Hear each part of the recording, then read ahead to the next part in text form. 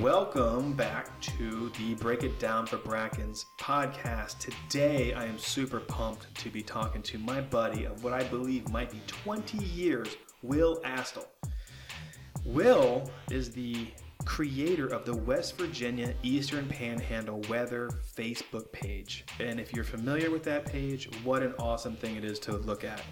Not only does he have what I consider to be above moderately accurate weather predictions, he's also my buddy, so when I see him offer a special type of comment back to smartasses, if you will, on his page, I really do enjoy watching the transactions. Will's going to talk to us about his background, when and why he started the page, what it's for, his weather background, the resources he uses. We're going to talk about hype versus reality. And what's cool is today, December 12th, right? We have a storm coming up in a few days. So he's going to talk about how to read the weather radars and that sort of stuff. So let's hear what Will has to share about his West Virginia Eastern Panhandle weather Facebook page. Will, let's just go ahead and get started. I'm not even going to stop that. That was a good recording right there. That sounded great, Kevin. Thanks for having me. Dude, I'm really psyched to even be seeing you and hanging out. So let's just jump right into it. Let's talk about a little bit about your background. You know, where are you from? Did you go to school? Where do you live? Where have you lived? Anything you want to throw out there. Try not to do any embarrassing stories about the 20 years that we've hung out when it comes to between you and me. But, you know, tell me about it. What's up? So I was born and raised in Northern Virginia. Transplanted to the Eastern Panhandle in '99, and I've always had a affinity for the weather. I've always been interested in the weather, always been fascinated by the weather. I was always one of the guys that was running outside when a storm was coming, when everybody else was running inside. And it's kind of led into what I do with the weather page.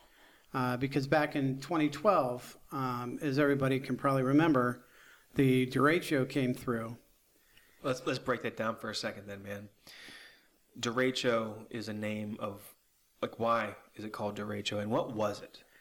A derecho is defined as a long-term or long time period weather event where you have winds in excess of 60 or 70 miles an hour, somewhere right in there. I'm sure there's a specific, but it has to occur over a multi-hour time span and over hundreds of miles.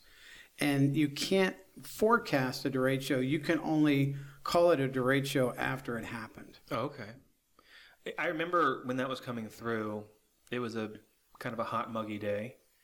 And I remember I saw my neighbor sitting outside having a cigarette, and I was like, "Hey, Paul, what's up?" He's like, "I don't know. I just talked to him. I'm watching for this storm." And I was like, "What storm?" He's like, "Well, I was talking to my son in Ohio, and he said a crazy windy storm came through and like knocked out all the power." So I remember I pulled up my Doppler radar on my phone, and I was like, "Wow, look at that!" It seemed to span from the Great Lakes like all the way down into maybe northern Alabama. Am I right or wrong? It did. It initiated in Wisconsin and then went down through Michigan and then Indiana and then across to Ohio. And I remember I was watching it for 3 hours before it got here. And I remember seeing the news reports and all the newspaper reports after it happened. They were interviewing people that said, "I had no idea this was coming." So that's what kind of gave me the idea of starting this page on Facebook, so that I could keep people weather aware and I could get people aware of the weather that was coming long before it even got here. Well, let's back up for a second. Let's talk about how serious of a storm it was. So my experience was, I think it hit our area in the Charlestown, West Virginia area at about, was it 6 p.m., 5 p.m., something around that time frame. But I remember it was still sunny out, but as the clouds came through, it was almost like the clouds were maroon and orange, and the lightning, you'd never seen anything like it, but you didn't hear the thunder. You saw just crazy amounts of lightning first. And then the wind hit and the power went out. And I remember I went outside just to be in it, kind of like you being out in the storm. And I remember my eyes getting blasted by just dirt and everything just flying through the air. It was the most intense thing. But in Charlestown, I lost power for more than 2 days. So it wasn't just a storm; it was a serious weather event. It was, even in Martinsburg, I remember the roof of the old Union Dodge sales car dealership downtown had the roof peeled off, and it actually threw it across the railroad tracks by the old B&O Roundhouse. And the power was out downtown in Martinsburg for probably a week, if Wow. not longer. Right. So then you have a defined surprise weather event, and the general consensus was we didn't know this was coming. We didn't know, there was no warning, kind of like you hear with tornadoes, but this was a state by state, almost like weather attack. Yeah, usually thunderstorms only last for 15 minutes. The typical lifetime, the life cycle of a thunderstorm from birth to collapse is 15 minutes. But here in the case of the derecho, you had a long-term event where the front or the storms basically just kept regenerating themselves. So it just kept rolling along. Right. And that's one of those types of events that I was like, if I had an audience, people would have known this was coming, and it might not have been such a surprise. So then that enters the weather page that you created. So tell me about that and when it started and why and what its purpose really is. Well, again, we started the WVEPW Facebook page in 2012, right after the derecho, because I knew a lot of people spend a lot of time on Facebook, and there was a great audience. And almost immediately when I started it, and I started posting my weather, people were starting to pay attention. They were starting to be like, oh, okay, there's a storm coming. Or I would give people a heads up that, their potential is there for storms. And we even got to the point where we started creating graphics for the header so that I would change the graphics. And then as watches or warnings or advisories would come out, I would post them right on the Facebook page, and it would go immediately on there. And a lot of times I would have that, and I still do, where I have the text of a watch or a warning up before the actual audio finishes on the NOAA weather radio. That's pretty cool. So for a second, let's talk about the explosive growth of the page. I think it popped up and you invited some friends to like it or something first, and then all of a sudden it just got shared, and you went from 0 to 1,000. How fast? Almost immediately. I've found that people in the Panhandle do not have a good weather source. I mean, yes, we have the news station out of Hagerstown, but a lot of the DC TV news stations really don't cover the Eastern Panhandle. Some of them might talk about it in passing, but we didn't really have a source right here in the Panhandle that was dedicated specifically for the 8 counties that we cover here in the Panhandle.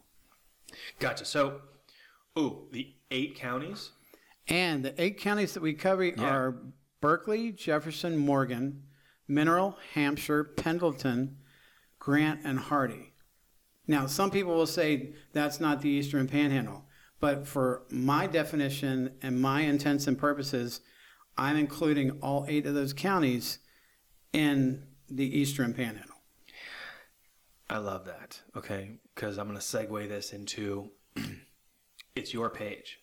It's Will's page. You started it. It's a hobby. Are you amateur or are you professional?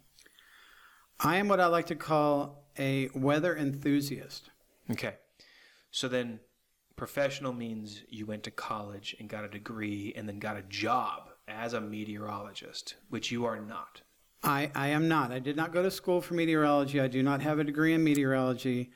I do not pawn myself off as a meteorologist. Right. So the part that I'm trying to get to, the part that I like, and why it's so comical to me sometimes for some of the blowback you get on the page, you are an enthusiast who's doing this for free for the most part, and you're sharing information with the public, and it's a hobby. It is definitely a hobby. Even when I go out, if I know storms are coming and I'm doing a Facebook Live so people can see the storms and see the lightning, I'm providing a public service. For free, and nobody asked you. For free. So if I go on there and I give you a hard time because you said it was going to snow and it didn't snow, or hey, the last 2 times, blah, blah, blah, you said a thunderstorm was going to come and it wasn't that bad because I live in the farthest reaches of Jefferson County, but the Panhandle calls for 100 miles away. Oh, and I guess the point is what I would say is that you can define the Panhandle as the whole state if you want to, because, Will, it's your page, and you can decide. That's true. I do have complete control over the content of the page. I used to have admins, but people come and go. Yeah. But I typically let people vent because people seem to use Facebook for venting. But if you insult or attack or tell me that I should listen to another weather source for my information, that's going to get you blocked. And Gotcha. You're not going to be able to comment anymore. I like that. And it's because I like that because you're a volunteer. Nobody asked you. People come to your page voluntarily. They don't pay a fee. And it's some of the beatings you take are just not necessarily needed. And luckily, you don't see a lot of the trash talking because you get in front of it pretty early. But you do see some comical stuff. Even I go on there just to mess with you because I know your will. And I ask a dumb question just to feed the population. When's it going to hit Charlestown? Like, what time? And I know that's the dumbest question I could ever ask. And it's just to fan the flames. But I'll tell you how I use the WVEPW page, which is the West Virginia Eastern Panhandle weather page. I run a snowplow outfit, and we push snow from Hagerstown and Frederick all the way over to Martinsburg and into Winchester. And that's a pretty wide range. And when a snowstorm is coming through, my trucks have to be on site as the storm is hitting. And it hits each location differently. And because I'm friends, I'm able to reach out to Will by text or Facebook or whatever. And I know he's glued to the Doppler as a storm is approaching because this is his hobby. He gives me the greatest detailed friend-level predictions of where the air is the coldest, so we know when the snow is really going to hit. Because if my operating budgets are $25 to $400 an hour, depending on the coverage, if he says, hey, the storm's going to delay by 3 hours, he could save me hundreds of dollars with that warning. That's why in the past I've been a sponsor of the page, and I really appreciate what he's doing. I also use the Weather Channel app and the AccuWeather app, and between those three, with Will and whatever I'm seeing on TV, it actually allows me oversight. But I find that Will and the TV and the apps can be all over the board, and it's hard to predict the weather. Would you agree it's hard to predict the weather? It is definitely hard to predict the weather. I suggest to everybody that I talk to that they get their weather alerts and their weather information from multiple sources. I always encourage everyone to have a NOAA weather radio in their house because you cannot rely on your cell phone to give you an alert. Just like we get the alerts in different ways. People come to my page for information. They go to a TV station. They go to another weather person's Facebook page. You should get your information from multiple sources. Nice. So the Weather Channel was supposed to be kind of just an alert situation. Is that what it's continued to be, or is it transitioned to anything else, or is it, what do you see the future of it being? The Weather Channel was a great organization up until, and this is my personal opinion, up until NBC bought them out. When NBC bought them out, that's when we started seeing the naming of winter storms, which I think is a terrible idea. It's kind of silly, yeah. The only storms, in my opinion, again, that should be named are hurricanes, because those are the most important storms that affect our country and affect other countries as typhoons. Mm-hmm. But when NBC bought out the Weather Channel, it turned into being all about ratings and being all about hype. Yeah, the Weather Channel's app is filthy. You get in there and you get caught by this clickbait, and they have some really wacky videos that are really, they draw you in. And if you want to really burn 10 minutes of your life, you can go on the page and look at anything but weather.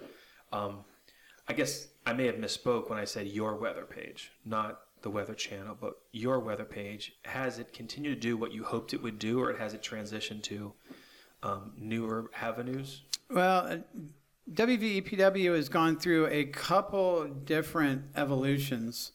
Originally, we tried taking it off Facebook and taking it into like a private Facebook page where people had to pay to get weather information, because I was honestly to the point where this is not worth my time. Right. You know, the demands that were being put on me by the people that were coming to the page, I was like, whoa, hold on. I'm like, if we're going to do it like this, then you know what? If you want specific information and a specific time, then we're going to have to come up with some kind of subscription. Well, let's talk about what brings on those sort of demands. When you hit that point, how many page followers would you say that you had at that point? At that point, we probably had an average daily reach of between 45 and 55,000 a day. That's pretty insane. And to be a hobbyist, enthusiast, even if 1% of those people insisted on obnoxiously detailed information without you being a weather service, I could see where that would become overwhelming. And you're like, I can't answer these questions. And I have a job, and I have a family, right? And I have free time and sleep, you know. Okay, that makes sense. So I assume the paid model did not work. You know, we transitioned away from the paid model just because it got cumbersome, and it got to the point where I'm like, how can I do this better? And that's when I realized that if I had advertisers or companies or businesses that would sponsor the page, that I wouldn't have to charge the individual person. And that would allow me to cover my costs and still give everybody the information they want. That's great. The website. The website, www.wvepw.com. When you visit that page, you will see a couple different things. And this is why I tell people that the website is better than the Facebook page. I had a custom app built for the website that goes out and parses the National Weather Service's databases every 90 seconds. And it looks for the 8 counties that we cover, and when it sees a watch, a warning, or an advisory or special weather statement, it automatically pops that up in the box and populates. Like a feed? Like a feed. And then when the watch or the warning or the advisory comes down, it automatically takes it off. Okay. So, from a drama enthusiast, you want to be on the Facebook page. If you are a weather tracker, storm chaser, or very scared of storms, it's better to be on the website. It's better to be on the website because you are going to get your information immediately, and you're also going to have a auto-reloading 15-minute radar scan that will show you the current radar. And, of course, it will also give you banners and links to all of our advertisers. Are you seeing decent traffic on that website? Obviously, when the weather is bad, the traffic goes up. Or when I tell people, hey, look, we're expecting storms today, but I have to work, so you're going to have to go over to the website instead of relying on the weather page, or instead of relying on the Facebook page. Come on, Will. We need you at the helm. We need you to be the typing voice of all storms. So, you know, and actually, believe it or not, even to this day, ever since the day I started, what I would do is I would wait for the watch or the warning to come out, and then I would go to the National Weather Service and I would cut and paste the watch or the warning or the advisory and go back to the weather page, manually post it. I would have to fix the spacing and then hit post. We had tried for about 6 months to use an automated service that would go out and pull for us, but it was pulling everything for every county every time it got reposted by the National Weather Service. People were like, oh my gosh, this is just too much, and they were right. It was overload. Right, I remember that. All right, cool. So Let's talk about some of the resources you use Sure. to develop your weather opinions. So give me 2 or 3 of them. Well, I will tell you right off the bat that I typically use the National Weather Service for my forecast, especially for my snow accumulations, unless I see something that's really crazy and like in a model that I'm like thinking, man, I think National Weather Service is way off. They're way off. 9 times out of 10, I will stick with whatever forecast the National Weather Service uses. Who does the National Weather Service use as their resources? Well, we use a number of different models, but the 2 main What's models. A model is a computer program that basically goes back through history and pulls weather or meteorological data and plugs it into a program. Man. Hold on. We got to break this down for brackets. Okay, now. all right. History 3 days, history 3 years, 3 months. What, like when you say it draws? Like 100 years, like back through. It goes all the way back for all the recorded weather data. Okay, so that's a lot more data. So you're saying one of the models, a computer says, okay, I'm looking at 100 years. The last 4 times we saw this version of pressure or air movement, storm center, temperatures, wind, all those parameters. So it says, okay, from what we've seen over 100 years, we've seen this 6 times, and each time this happened, at this elevation, you can see this much snow, rain, or whatever. Typically, Like the medium range models, you have 3 of them. You have a short term, you have a medium range, and then you have a long term. The medium range is usually about 3 to 10 days, and that's what the main models that everybody uses to do their 7-day or 10-day or whatever you want to call it. It will look at that data and be like, okay, the last time we saw this is what happened in the future. And it basically takes all that data and crunches it. So we're talking a supercomputer. We're not talking about a laptop on my desk in my house. This is, a supercomputer with rows and rows and rows of computers. It basically looks at this historical weather data and says, where have we seen this before and what happened after? And that is based on the globe or region or... Well, one of the models, the global forecast system, is the American... GFS? The GFS. Oh, my God. You got something right, yep. It's the American model. It's done by the United States, and it's paid by taxpayers. Okay. So everybody has access to it. So anybody can go out to a website and see the data that's being put out by the GFS. The other model that's out there is what we refer to as the Euro, or the ECMWF, which stands for, and there'll be a quiz later, the European Center for Medium Range Weather Forecast. Okay.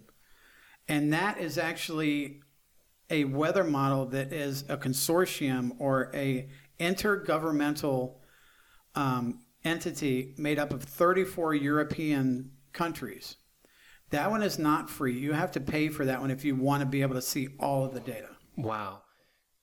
But really, these supercomputers are predicting the future as best they can. As best they can. But as we've seen in the past, these models have said, hey, this storm's going to happen here. We've seen this before. We're going to get a bunch of snow.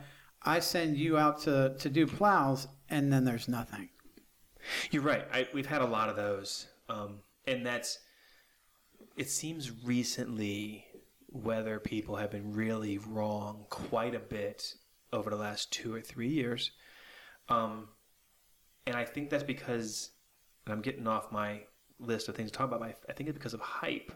I think the news is so pumped up about ratings that they want to draw you in with, hey, we might get 20 inches this week. Like, what, dude? And then it ends up being a ice event with a 1/4 inch of snow.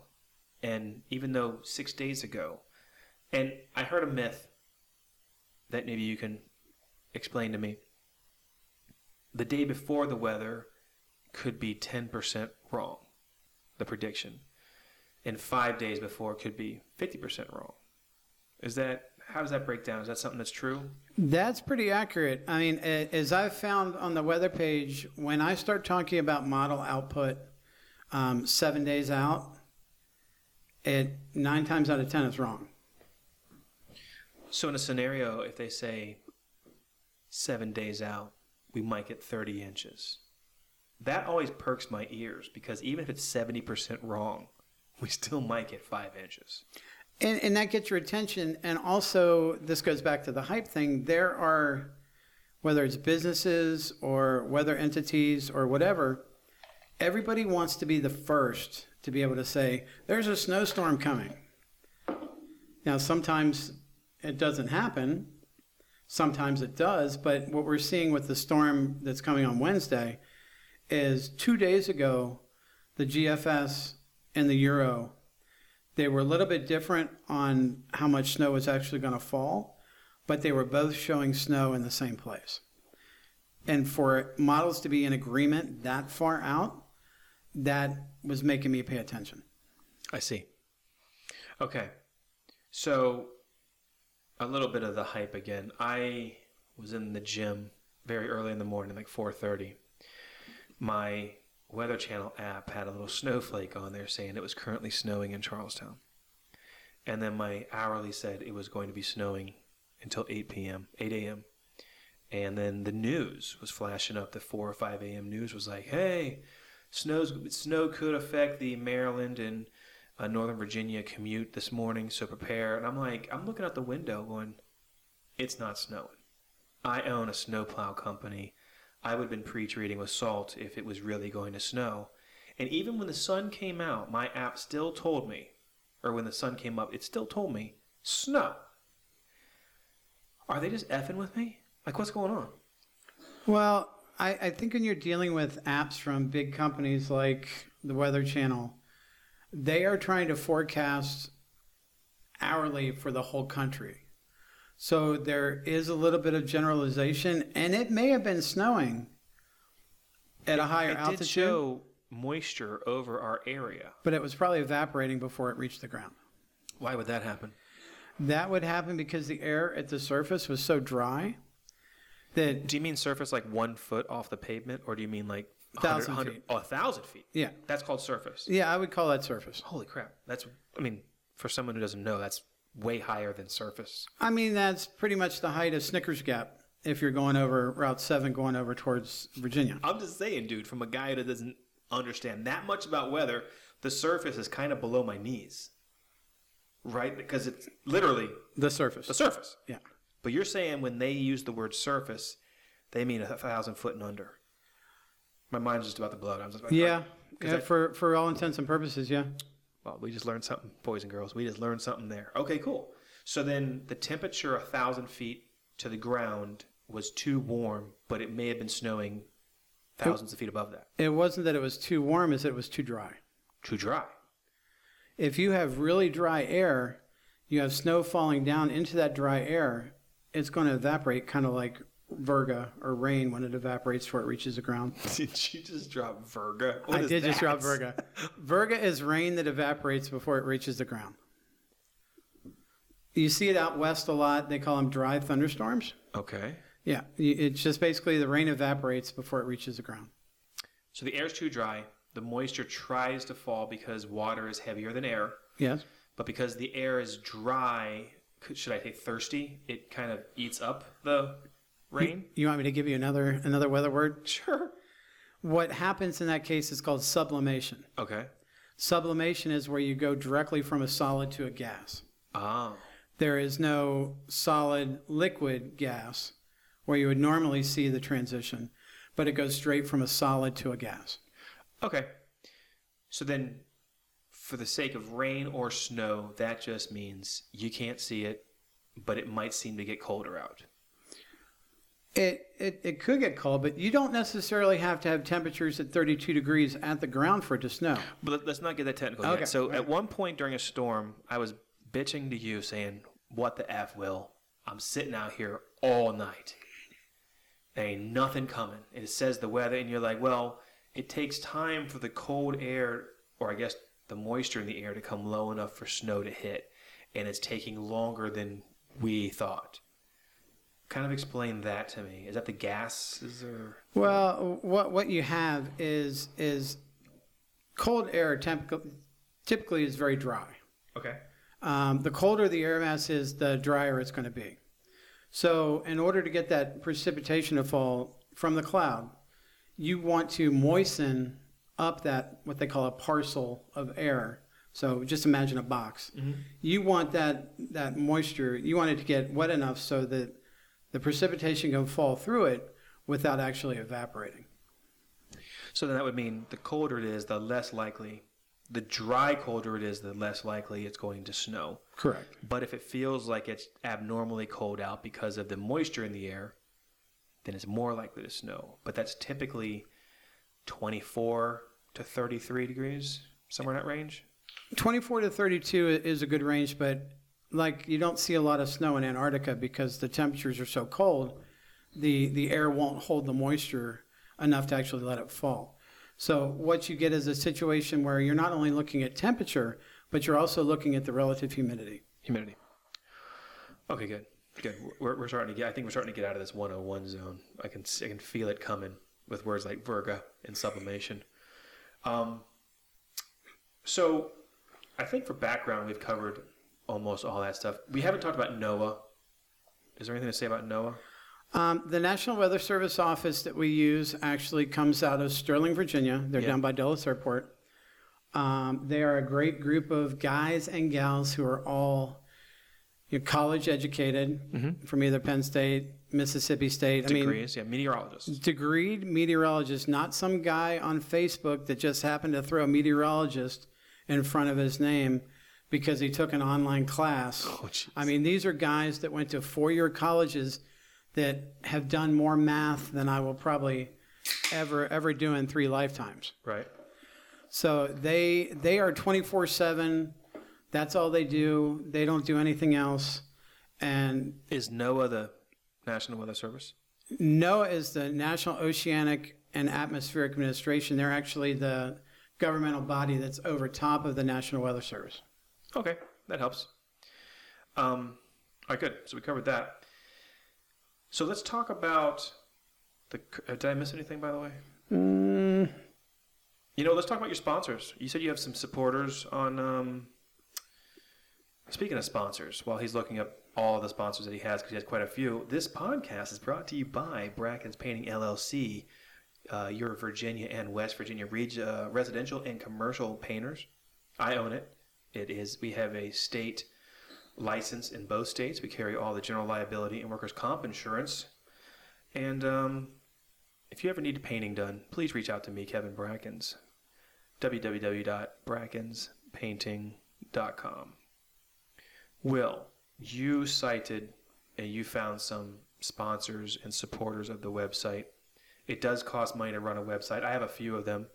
My costs are hundreds of dollars, believe it or not, whether it's the domain hosting or whatever web service I'm using to have my web page up. So I understand it definitely costs money. We try to dabble in getting sponsors for this podcast, and it really just didn't come together because, why, right? I wasn't very good at selling it because it's just a hobby to me. But you've been successful getting some sponsors to help alleviate the costs of running the website and all these connections that you're putting together with it. So what are some of those? Basically, the way it works is we have sponsors. They get a banner on our website that when you click on it actually takes you to their website. Nice. And we also do a monthly post on the Facebook page so as we don't bombard everybody with constant ads. Right. We do an ad once a month. We list out all of our advertisers. I've seen that. It's really good. And some of our advertisers, Flowers Unlimited in Martinsburg, Enchanted Mermaid Cleaning Service in Martinsburg. Cool.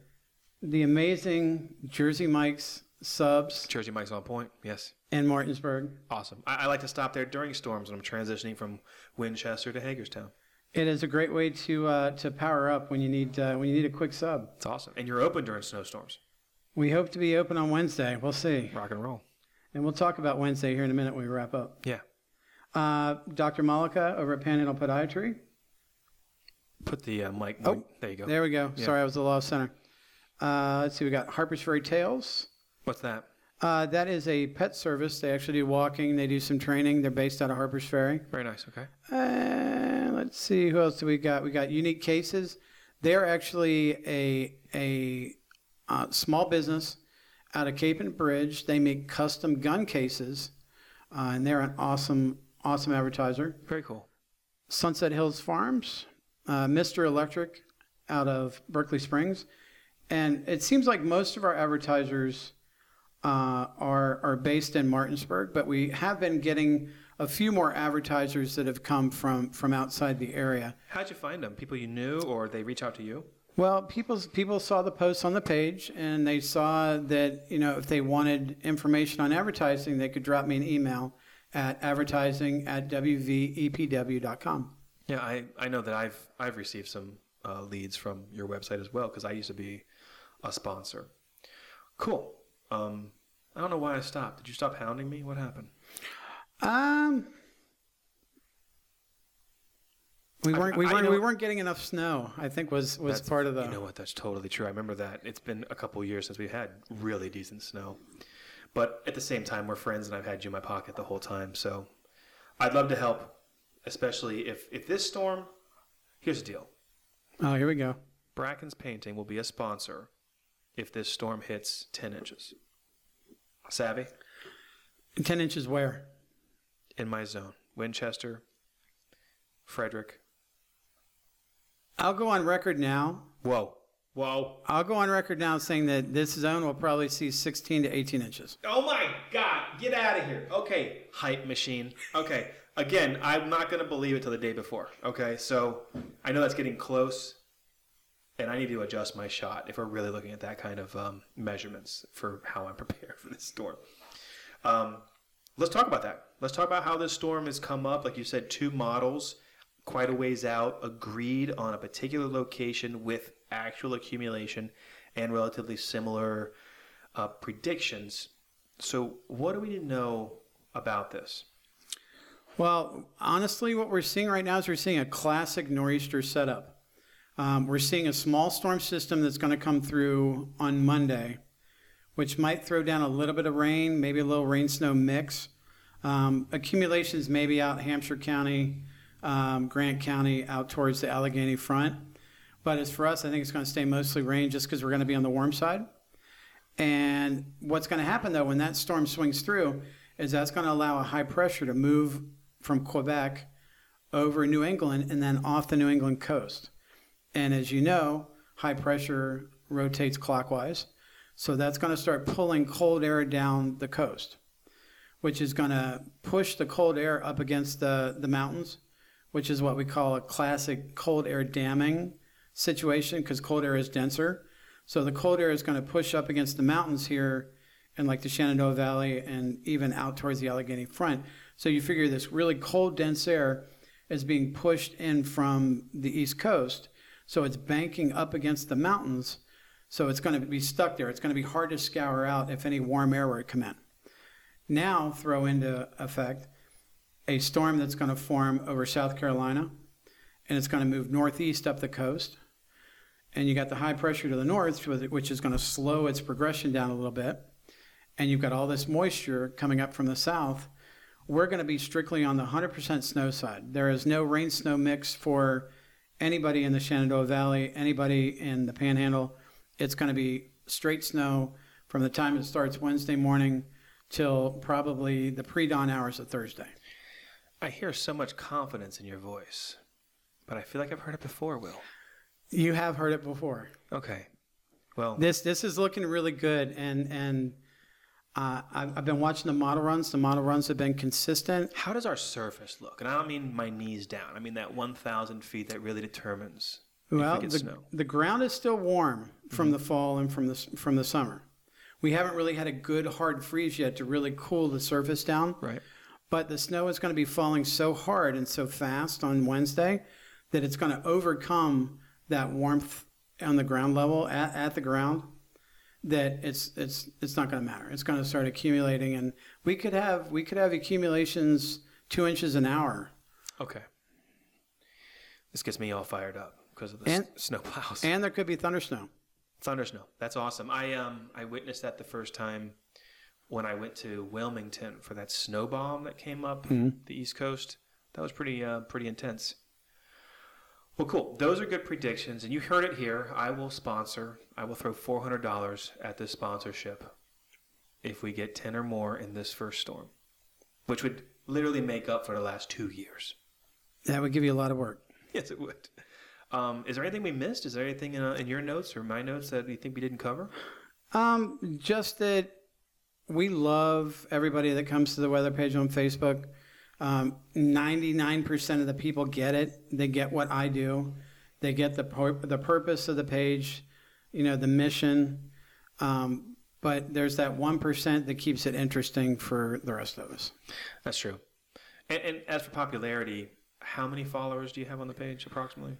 You can go by likes, but I think that Facebook starts parsing those likes out after a while. So my like count is, I think it was like 60, 70,000 likes. But Jesus.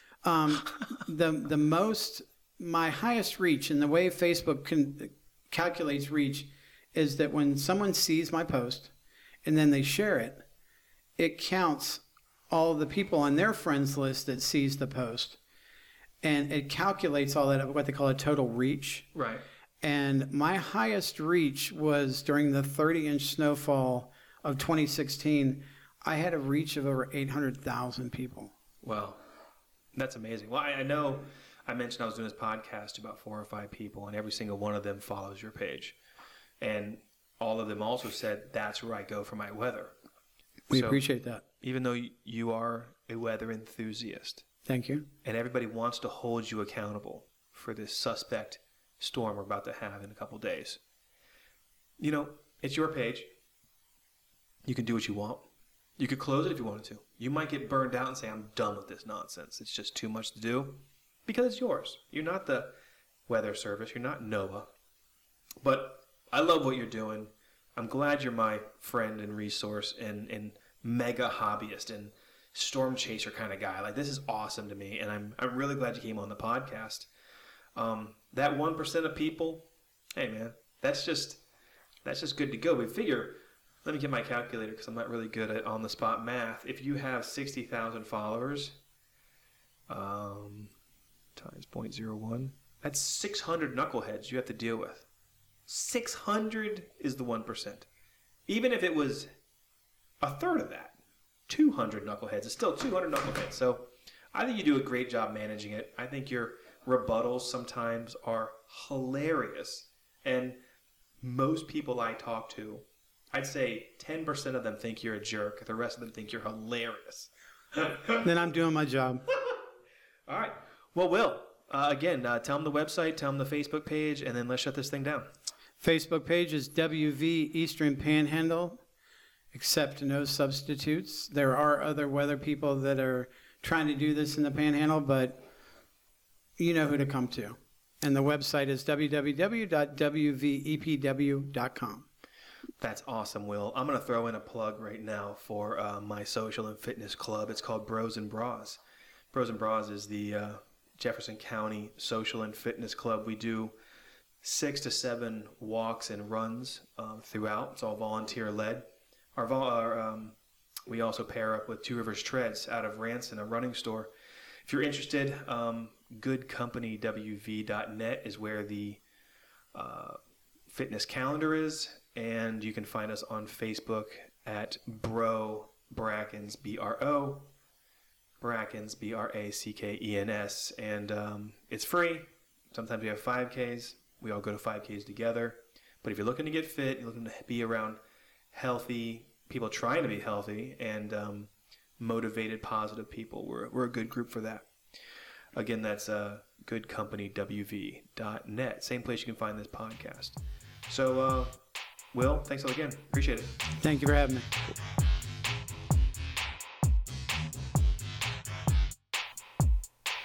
Today's intro song is called Mean in a Good Way.